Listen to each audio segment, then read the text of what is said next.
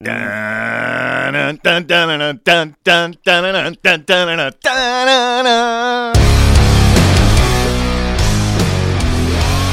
listening to Halford and Bruff.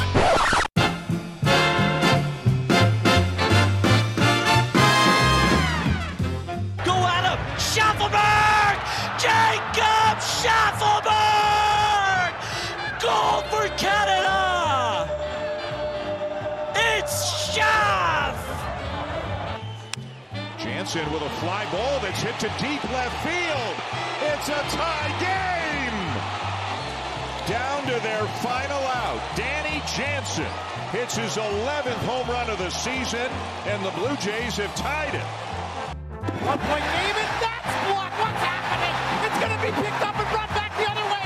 Galen Edwards Cooper down to the 20. See you later. He's gone 62 yards to the house. And a swing of momentum back to the BC Lions.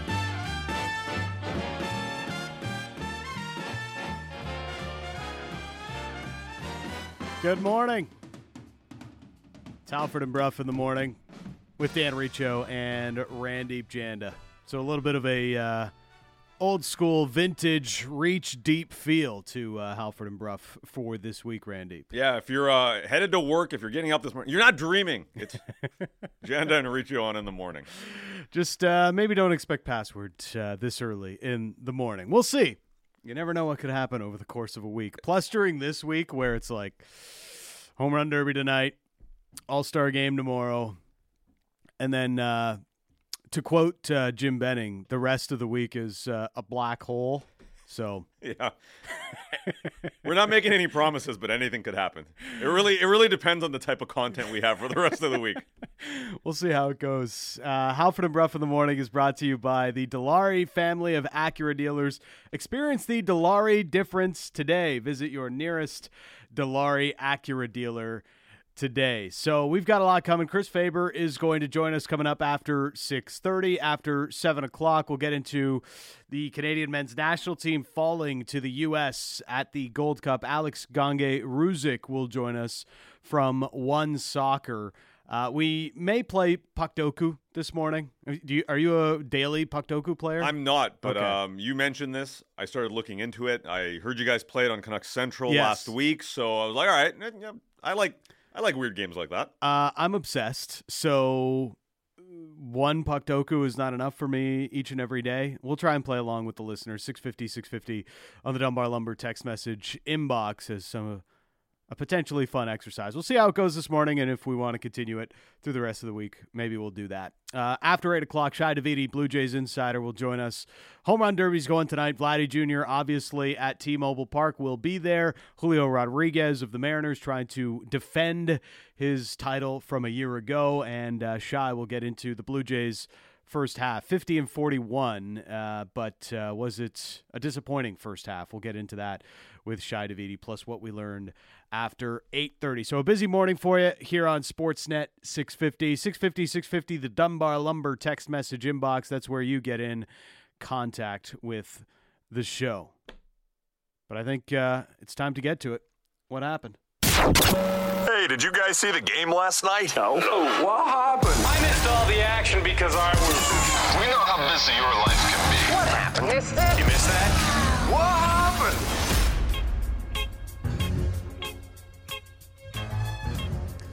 What Happened is brought to you by the BC Construction Safety Alliance, making safety simpler by giving construction companies the best in tools, resources, and safety training. Visit bccsa.ca.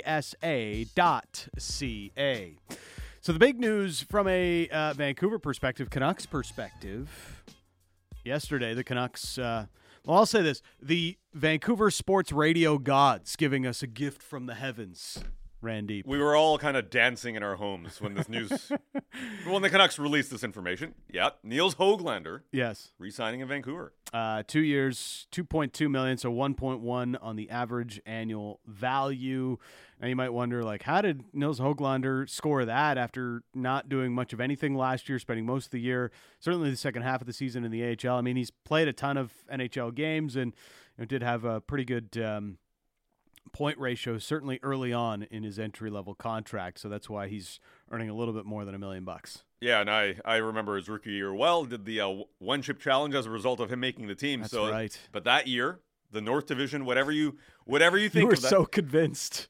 Was I wrong in the long term? No, I was not wrong. He was not ready. That spoke more to the Canucks' depth, if anything. Yeah, the Canucks were just like, well, we don't have anybody else. So, Nils, here's a spot in the top 6. And I suffered for it. But if you look at the contract on what he could have made, it's kind of in that range, really, right? Like it was 1.1 to 1.3 if you look at some of the models out there. And I think this is a good deal for a player that hasn't really broken out yet. This is a short-term play. It's a bridge deal for the team that's saying, hey, you're going to be in a spot to show us maybe you can do some more. You can grow as a player. The Canucks do have control for a few more years after this deal is up. So from both perspectives, I like it. It's a deal that you obviously want to see the player grow and become more of a complete player. But this is what a bridge deal is about. You issue a challenge and let's see if we can meet it. Right now, even after signing this contract, there are no guarantees Nils Höglander is a Canucks player on opening night. Now, that's not to say he's going to get traded. He could very well be in Abbotsford again. I believe that the Canucks can send him down at the start of the season without having to pass him through waivers. But once he plays 1 or 2 more NHL games, then he will no longer be waiver exempt. So the Canucks' last opportunity to do so may be at the start of this season to send him down to Abbotsford. Yeah, you can't yo-yo him down like previous years. But what's working in the favor of one Nils Höglander is since Rick Tocchet took the job and got to watch him in Abbotsford a little bit, had the communication with Jeremy Colleton, likes his game, right? What's one of the things that Rick Tocchet has mentioned since he took the job? North-South players. Yep. Nils Höglander can be that guy, has shown that he can play that feisty game, can be tenacious, he can win board battles. Now what he has to do is round out that game. And to his credit, in Abbotsford, he was better at that. He was not coughing up the puck as much around that defensive blue line. He was putting up points, but it's one thing to do that in the AHL. Can you take somebody's job in the NHL? And that's going to be the challenge. That's the I'm sure that's the challenge that's been issued towards Nils Höglander is it's good that you made progress in the AHL. You're getting this money. Now let's see what you can do at camp. He is supposed to be a product of the front office. I don't know if can we still call it the new front office? No. No, it's not new. I feel like I fall into that trap all the time. The new Canucks. They're the office. newer one, but they're not new anymore. This is kind of like they are the newest. They're not like a 94 Tercel, but they're like a they're no longer, the new car smell is not there. 94 Tercel. I've never had a Tercel. What's like that most 90s car that you couldn't If you asked ChatGPT what the most common pizza delivery driver car is, it's true.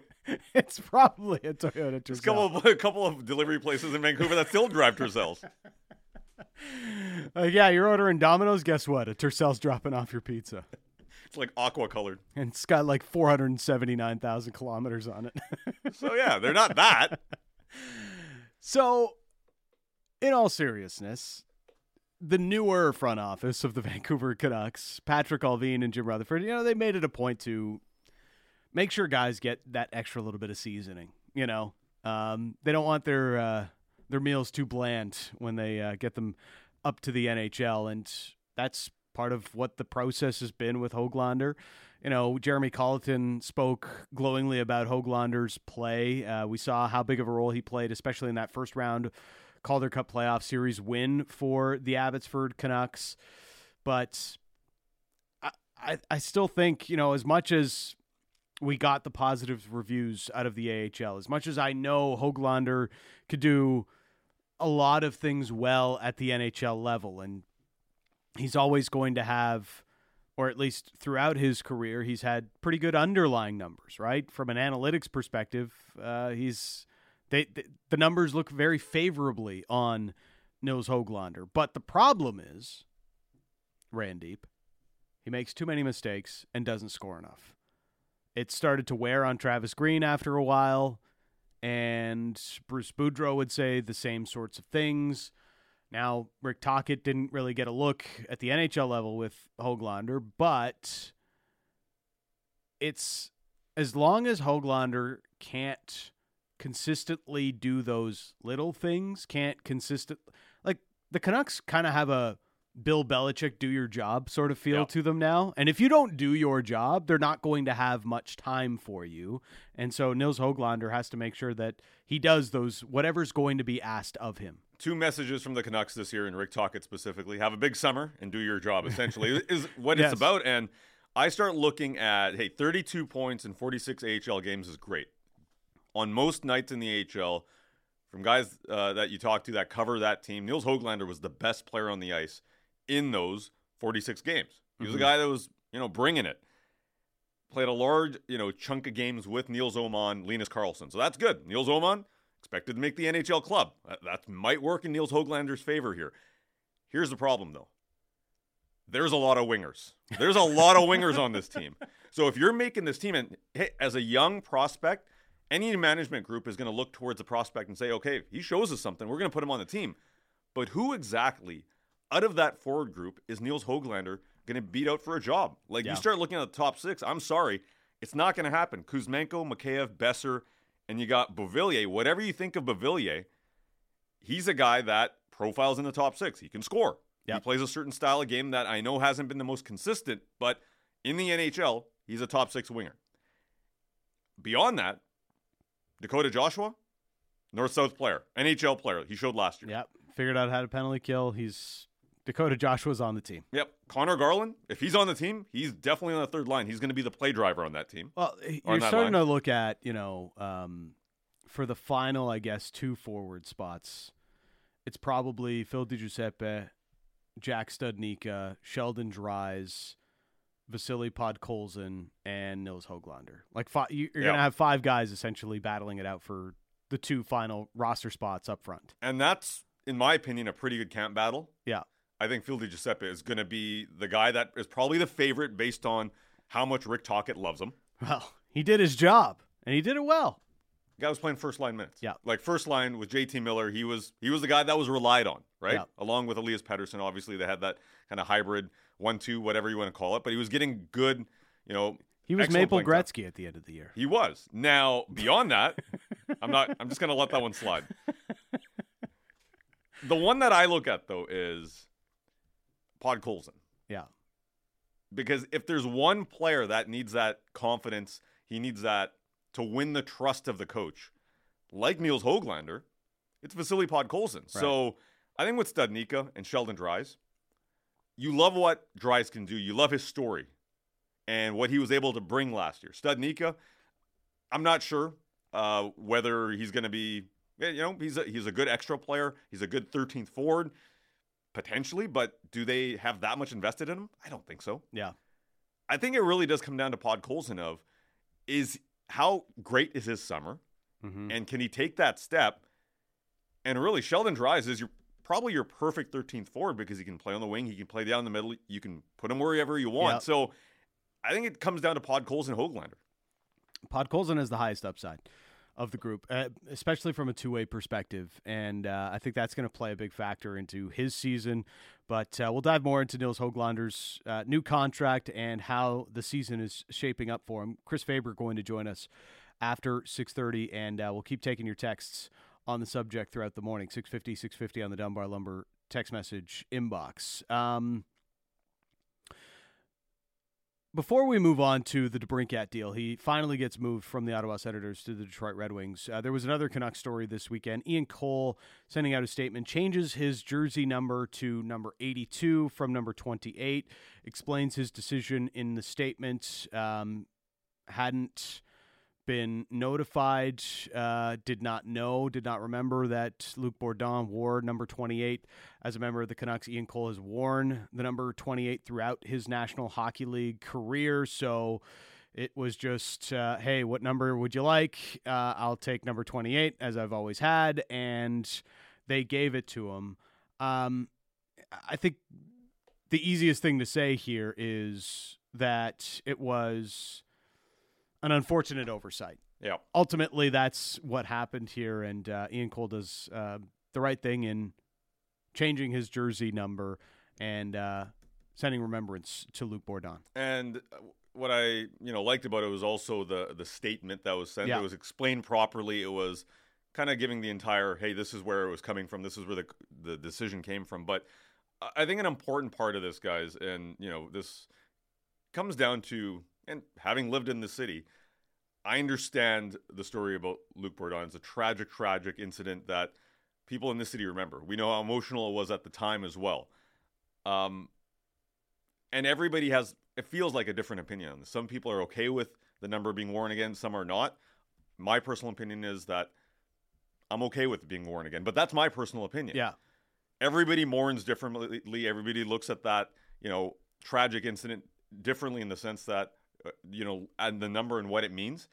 But good on Ian Cole to explain his decision. And you're right. It's essentially an unfortunate oversight.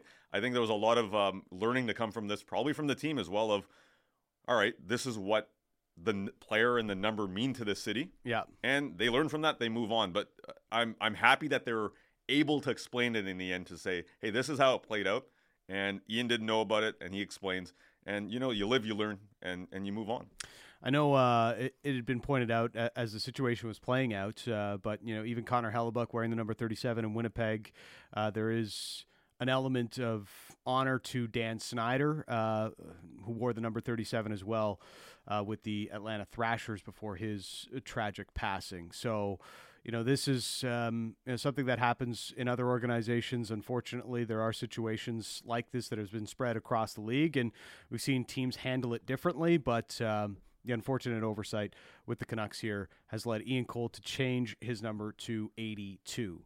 The big hockey story yesterday was Alex DeBrincat getting dealt to the Detroit Red Wings.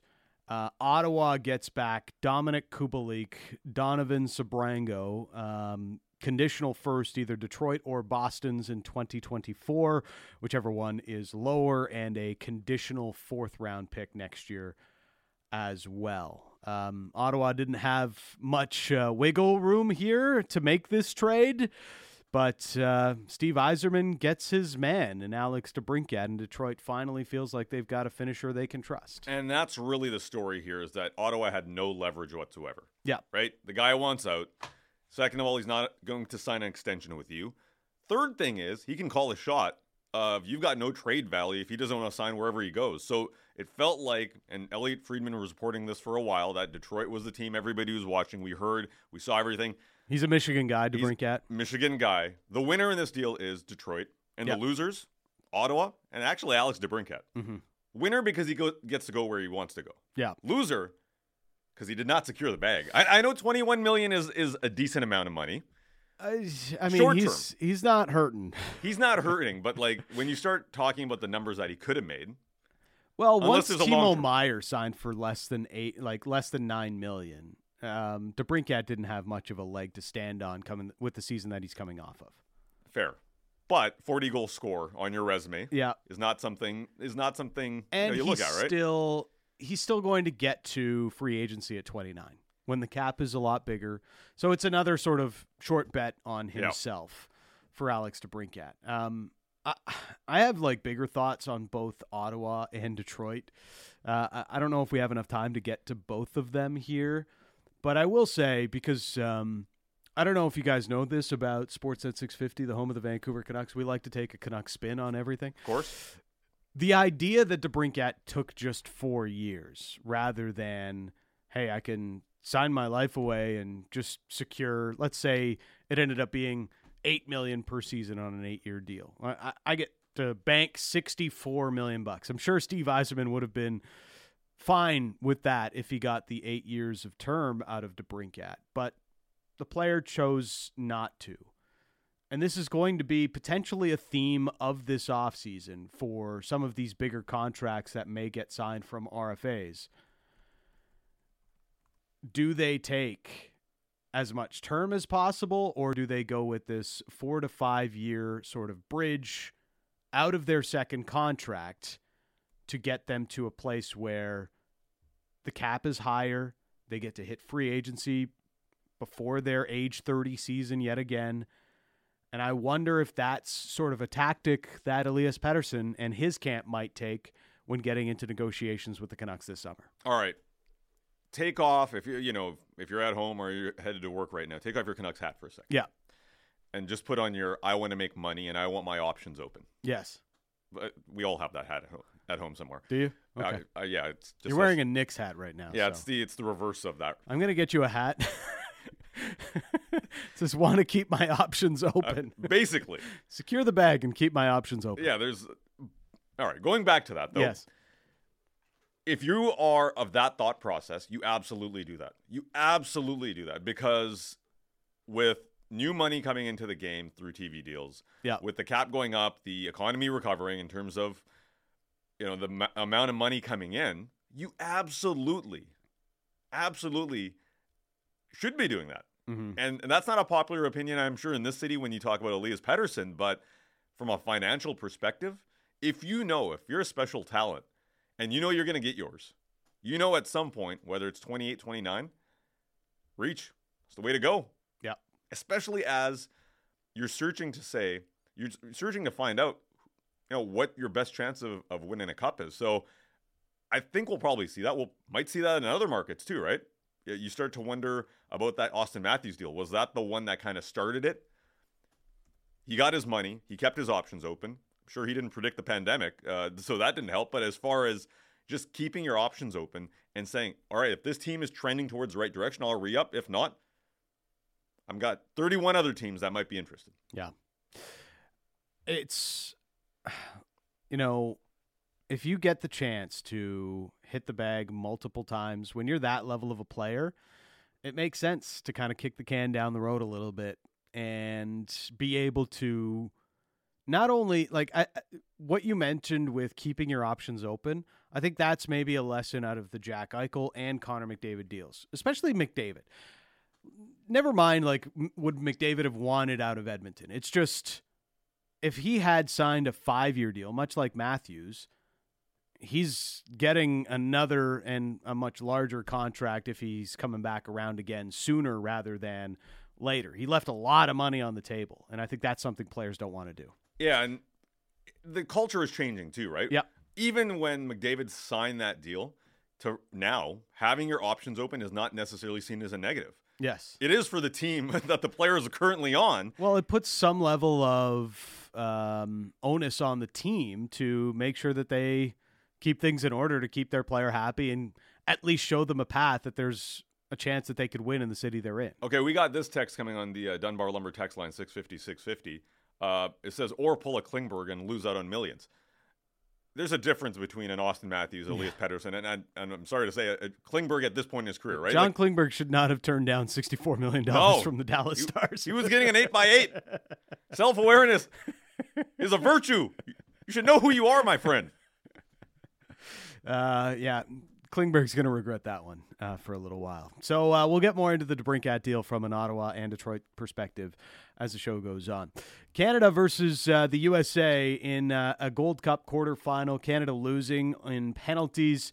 It was 2-2 after extra time, and Canada loses 4-2 in the penalty shootout. First penalty shootout since, I think, a 2002 Gold Cup quarterfinal for Canada, and they had a 2-1 lead in extra time, and they blew it. This was a team that wasn't trying to attack very much throughout the entire match, and somehow, with one shot on goal, had scored 2 goals because one came from the penalty spot earlier in the match. And it's tough. We're going to get into this more as the show goes on, but it's clear expectations have changed for the Canadian men's national team. As they should. When you make the World Cup and it's not through a hosting aspect, right? You work your way in. You are, over the last 8 months, seen as the next dominant team in CONCACAF. The standards can't go back down. Mexico has had an off couple years. The United States has had an off couple years. And I know there's it seems like it's too much too soon for the Canadian team. But you have special players, Reach. And even though they weren't on this team, on this squad, the culture around the team has changed. The expectation around the team has changed, where you do have players playing in Europe, And you're playing a team that, you're right, the U.S. dominated play. But Canada had moments. Mm-hmm. And whether it's the A team, the B team, it feels like whenever the men's teams plays, anyway, there's a couple of moments in a match where they can take the game. Just hunker down, or you're looking for that one goal and just take it. We'll go back to the World Cup against Belgium. That was a heck of a match. They probably should have won that. They didn't. They're punching above their weight. I get that. But that's a part of the story here. You're trying to build a culture, and the expectations, this moral victory business, I think Team Canada on the men's side is past that now. You got to start picking up actual victories, and this is a really interesting time for John Herdman, because before it was he could do no wrong.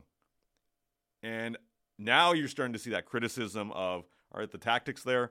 Are you able to get your team to, be composed in those key moments? That's what comes with those standards being, raised, where you are in a situation now that you're going to be called out a little bit. The organization's still a bit of a mess, and that factors into it, but more expectations for John Herdman. One of the good stories of the tournament, Ali Ahmed with the Whitecaps, midfielder with the Whitecaps, had a breakout season for Vancouver, also had a breakout tournament for the Canadian men's national team, and was one of the better players for Canada, and is probably going to be on the radar even when the A team is back together for some friendlies in September. Canada also named a 23-player roster for the upcoming Women's World Cup in Australia and New Zealand. Their opening match is Nigeria on July 20th, a 6th World Cup for Christine Sinclair. Lions rebounded on home field 35-19 over Montreal, while the Whitecaps blew 2 separate leads on Saturday night, losing to the Seattle Sounders on home field 3-2, and now sit 9th in the MLS Western Conference. We'll get back into the Canucks. Chris Faber is going to join us coming up after the break. You are listening to Halford and Brough in the Morning with Dan Riccio and Randeep Janda on Sportsnet 650.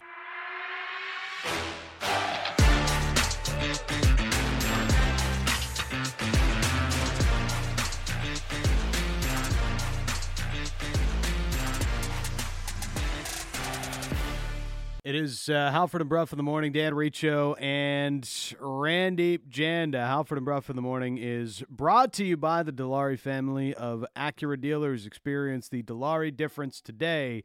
Visit your nearest Dilawri Acura dealer today. So lots still to get to with Nils Höglander and some of the fallout of his signing with the Vancouver Canucks. 2 years, $2.2 million here, Randeep. So 1-1 on the average annual value. And there was a lot of excitement about Nils Höglander after his rookie season. Obviously, that's dissipated. Spent a good amount of time in Abbotsford last year, finished the season in Abbotsford last year, became a big part of their playoff run. Where are we at with Nils Höglander, and have we changed the idea of what his ceiling is as a player now? I don't know if we've changed if you had a high opinion after the rookie year, yeah, he picked up his points. He had a great year in the North Division. But overall, I think there's 2 issues or 2 areas that you have to focus on with Nils Höglander, right? And one of them is his own zone. Is he making the right decisions in his own zone? Is he coughing up the puck near the defensive blue line? Is he occasionally cheating the zone? At the NHL level, you cannot do that. And Bruce Boudreau had the line of, hey, if you're giving me 40 goals a season, I might live with some stuff. I can live with some stuff. If you're not finishing, I can't live with that stuff. The other thing is you got to score. And going back to that, there's so many times at the NHL level, call it a lack of confidence, call it, maybe just not having that composure. But Nils Höglander in front of the net couldn't finish, or he'd missed the net. At the NHL level, that's got to change. At the AHL level, he was producing 14 goals, ended up having 32 points overall. But once you hit that NHL level, you're going to get limited chances, maybe in a top 6 spot, maybe in a third line. You got to make them count. Let's bring in our next guest from the Canucks Conversation and Canucks Army. It is Chris Faber. Thanks for bracing up early this morning for the sunrise with us, Fabes. Yeah, Lena really had to convince me for this 6:30 spot, but I'm wide awake. I got my smelling salts, so I'm feeling good. I'm all good to go. I appreciate it, man. Nils Höglander signing the 2-year deal with the Vancouver Canucks, and gets 1.1 on the average annual value. And I guess one of the things Randeep and I have talked about is it probably still doesn't guarantee him a spot on the opening night roster, but where do you think Nils Höglander is right now with his standing in the organization? Yeah, it's going to be kind of difficult for him to find a spot consistently from night one in the NHL. I think the fact that he doesn't kill penalties is going to be something that hurts him a little bit. If Phil DiGiuseppe comes to camp and is very adamant about being a penalty killer, potentially there's a spot for him to get into the lineup above Höglander. We know Rick Tocchet really liked the way that PDG played last year, and it'll be interesting. You have Podkolzin in the mix. Is Tanner Pearson going to actually be healthy for camp? Höglander certainly doesn't have an NHL spot. He's not even really penciled in right now. I think he could be a fourth line guy, but is he the type of player to play on Rick Tocchet's fourth line is probably the question there. And if he's not bringing anything to a special teams unit, does he bring enough to 5-on-5 offensively and defensively to make you say that he's one of the top 8 wingers that's going to fit into your lineup? I'm not so sure. So he's got an uphill battle coming into camp for sure, but he certainly has the skills to be able to win that job. And Tocchet did mention near the end of the year that, hey, I've been watching him in Abbotsford a little bit, love his North-South game, and once he uses that buzzword, he's on the Rick Tocchet radar. As far as Höglander and his play in the AHL, you watched him closely. I know you covered the playoffs very closely. What was the biggest improvement that you saw in his game after December 19th, after he was sent down? Yeah, you kind of touched on it right before I hopped on here. His decision-making at his own blue line was huge. That was something that probably all of his life throughout the SHL and junior hockey in Sweden, as well as probably you could argue the first season that he had in the NHL as well. He just seemed to want to be able to be that confident in his own skills that he could dangle a guy at his own blue line. And oftentimes that started to catch up to him. Maybe the book got out on him that, hey, pressure him right around the own blue line, and that's where we can get a turnover and get a quick goal scored against. So I think his decision-making there, it's kind of how you fit into a system, right? And I think that's where you need to give a lot of credit to what Jeremy Colleton did out there with the AHL team. That team played to a system. There was a lot of periods where it was 2 shots against, 4 shots against, where it was just lockdown defense. A very good job from the whole AHL organization. And Höglander had to buy into that. There were times throughout the season where he absolutely did. There were times during the season, and even more specifically these past playoffs, where you could see that kind of wane a little bit. And I think that's what's going to be difficult, is it wasn't every single game consistently he was good defensively in the AHL. There was certainly improvements, and I think the fact that the league was a lot easier for him than the NHL is made his game look a little bit better, but it wasn't like you came out of every single game and were like, oh yeah, he's very good defensively now. So there's going to have to be some attention to detail in the offseason. There's going to need to be some improvements with decision-making when we actually see him in game. So that's why I'd love to be positive. I want this guy to be successful. He's a big hit for the Vancouver Canucks. They can get a second-round pick to, be a top-9 forward, but he's going to have to be consistent defensively, and I don't think we saw that for sure yet in his time in the AHL.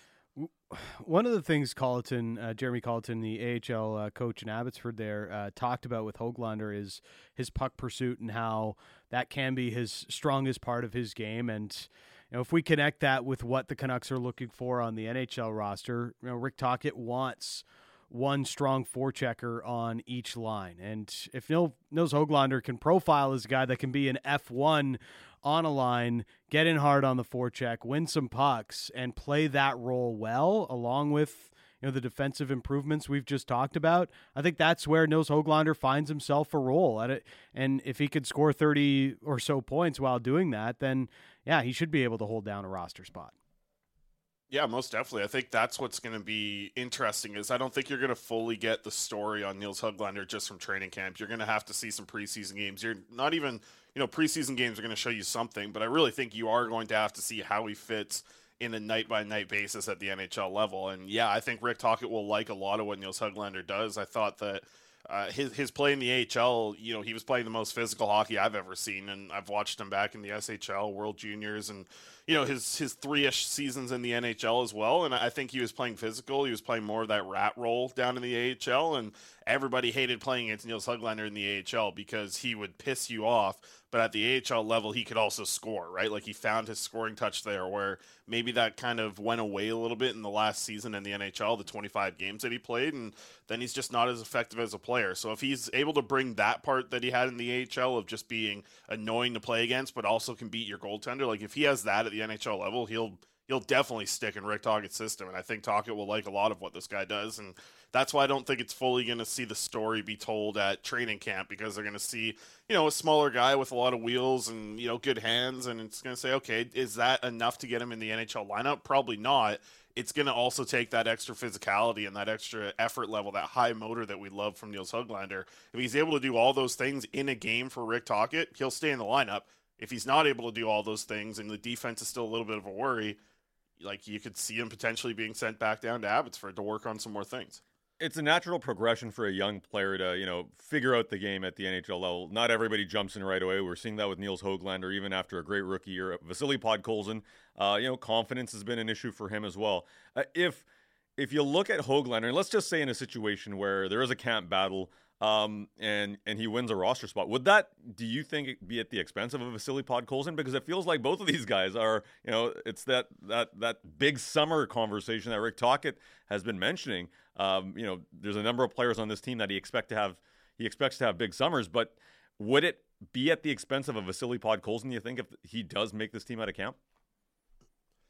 Yeah, I mean, it's very possible. I think those two will definitely be battling for a spot. I don't think either of them really has that much of a leg up on the other one. I think maybe Podkolzin, because he's played some games for Rick Tocchet. It's like the fact that Nils Höglander has not been seen in a game action while he's behind the bench in Rick Tocchet, that makes it a little bit difficult for him. So I think Podkolzin's got a little bit of a step up there. And yeah, those two are absolutely going to be battling for a spot. And I think there's a world where both of them can be in the lineup.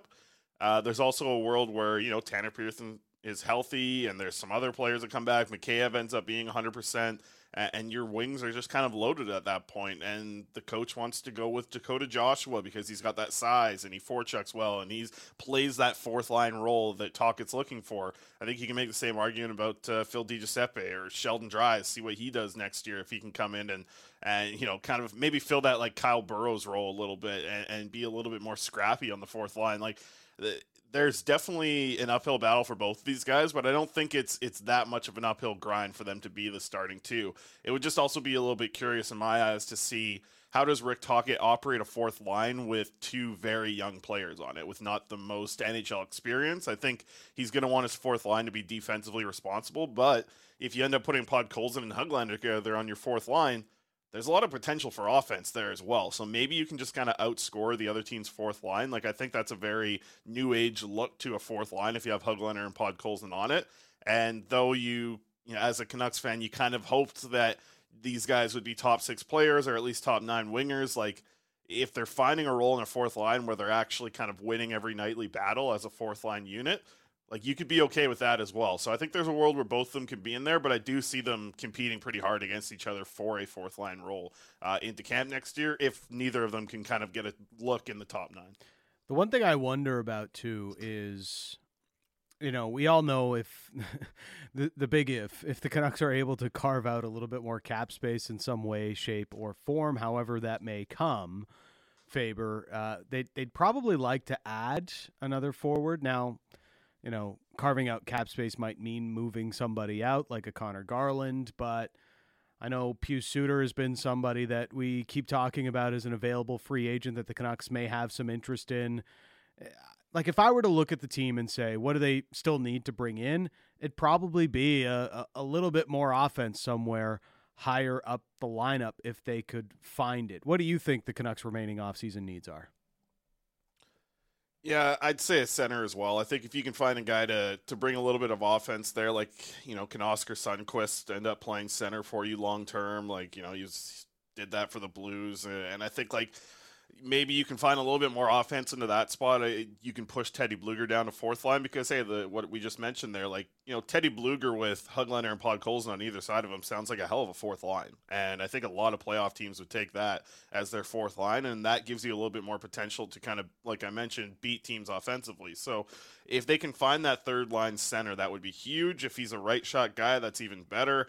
So I think there are a couple options out there right now that you could take a little bit of a swing on, and even with the money you have remaining in your cap, which isn't much right now, depending on who goes on LTIR, you can get some guys at like close to league minimum that can at least fight for that job and at least have potential to come in and play 3C for you with the wingers you're going to surround them with. So you kind of have to make a pitch to a free agent right now of like, well, look at this opportunity you're going to have. Like, you're getting very good wingers. You're going to be playing with, Connor Garland, and whether it be like Brock Besser or whoever comes down to that third line with them, like they're setting up a third line center to be productive and be offensive. So maybe you can use that pitch a little bit when you're talking to a free agent, and maybe you don't end up paying like $2.8 million for a center in a third line role there. Maybe you're getting a guy at 1.2 because he's trying to, hit it big on his next contract. So I'd look towards like a 1-year deal for whoever could come in and try and play that third line center for them. But I think that's for sure the position that needs to be filled the most right now. And Faber, I see what you're throwing down there. The Oscar Sundqvist, Pittsburgh Penguins link, Wilkes-Barre. He went through that system, was a draft pick. He was traded by Jim Rutherford for Ryan Reeves. Who hasn't been traded by Jim Rutherford at some point? It's better to fall in love than not, right? So at one point, Jim Rutherford liked their game and then moved on from them. But, you talk about that 1-year deal. Yeah, absolutely. And there's some options out there on the table. Looking at the prospects, though, in development camp, wrapped up late last week. I saw you out there, obviously, covering the team. There's not much you can take away from these camps, generally, right? But with Tom Höglander, what do you take away from his first development camp?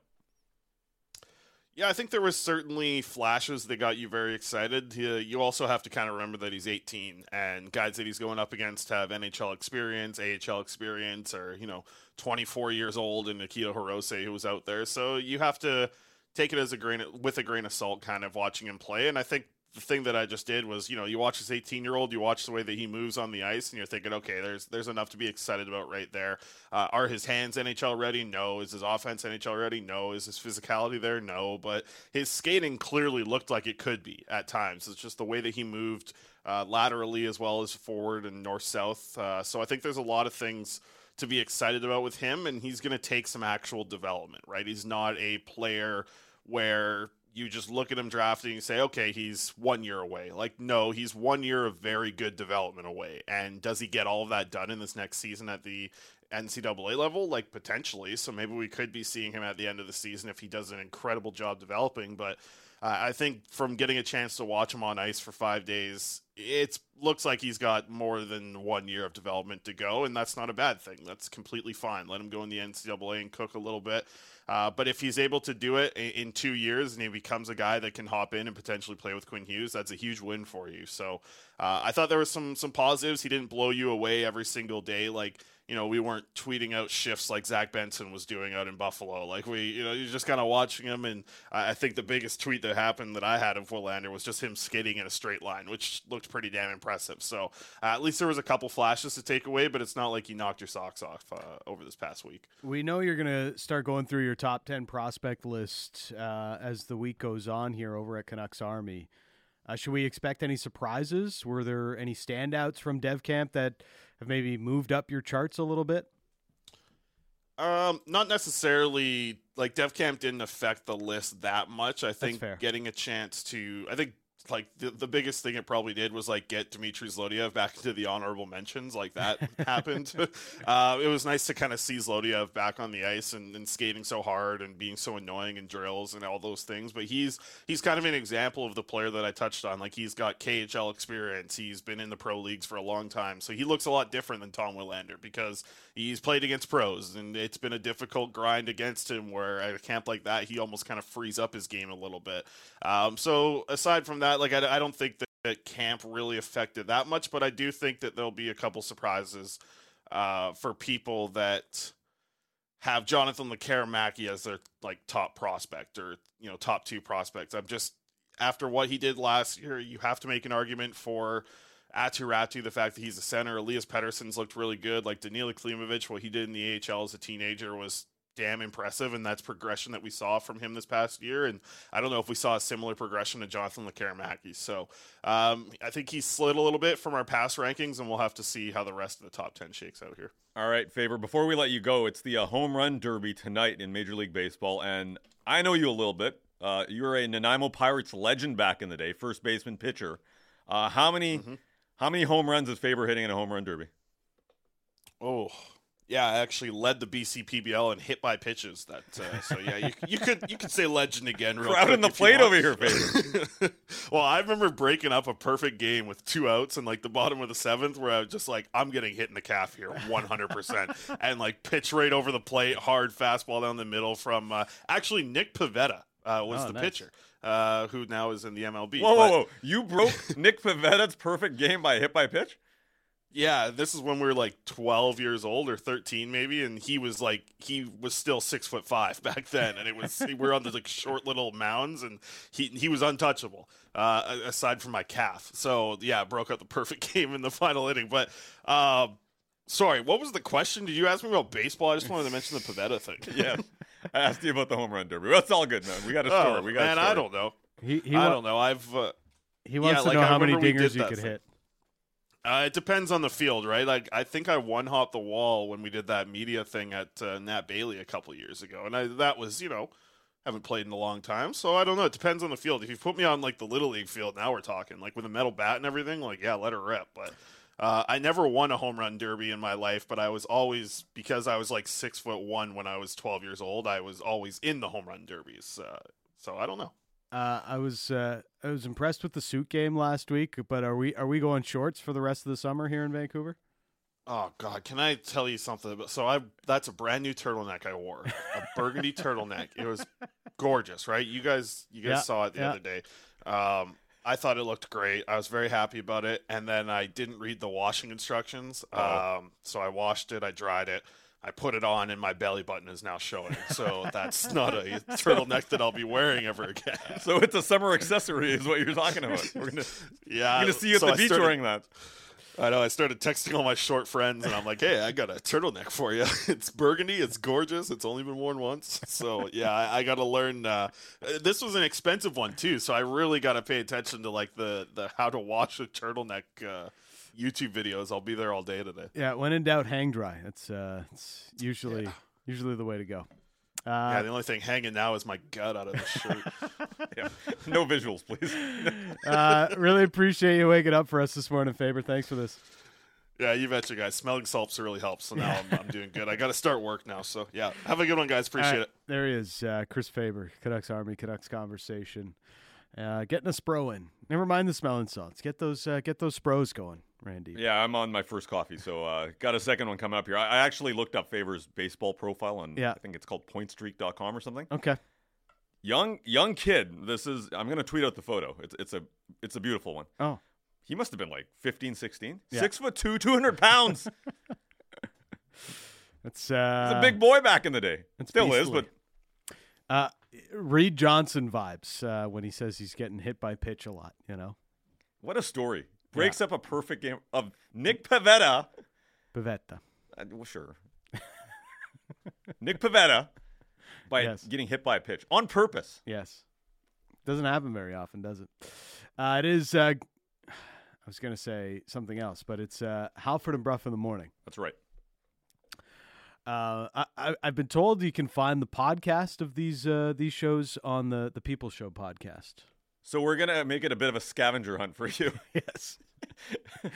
It'll be up and available on the People Show podcast for you if you're not able to listen and would like to listen to us in its entirety. When we come back, more on Alex DeBrincat and the trade that shook up the Atlantic Division. Or did it? Talk about that next. Canucks Central on Sportsnet 650.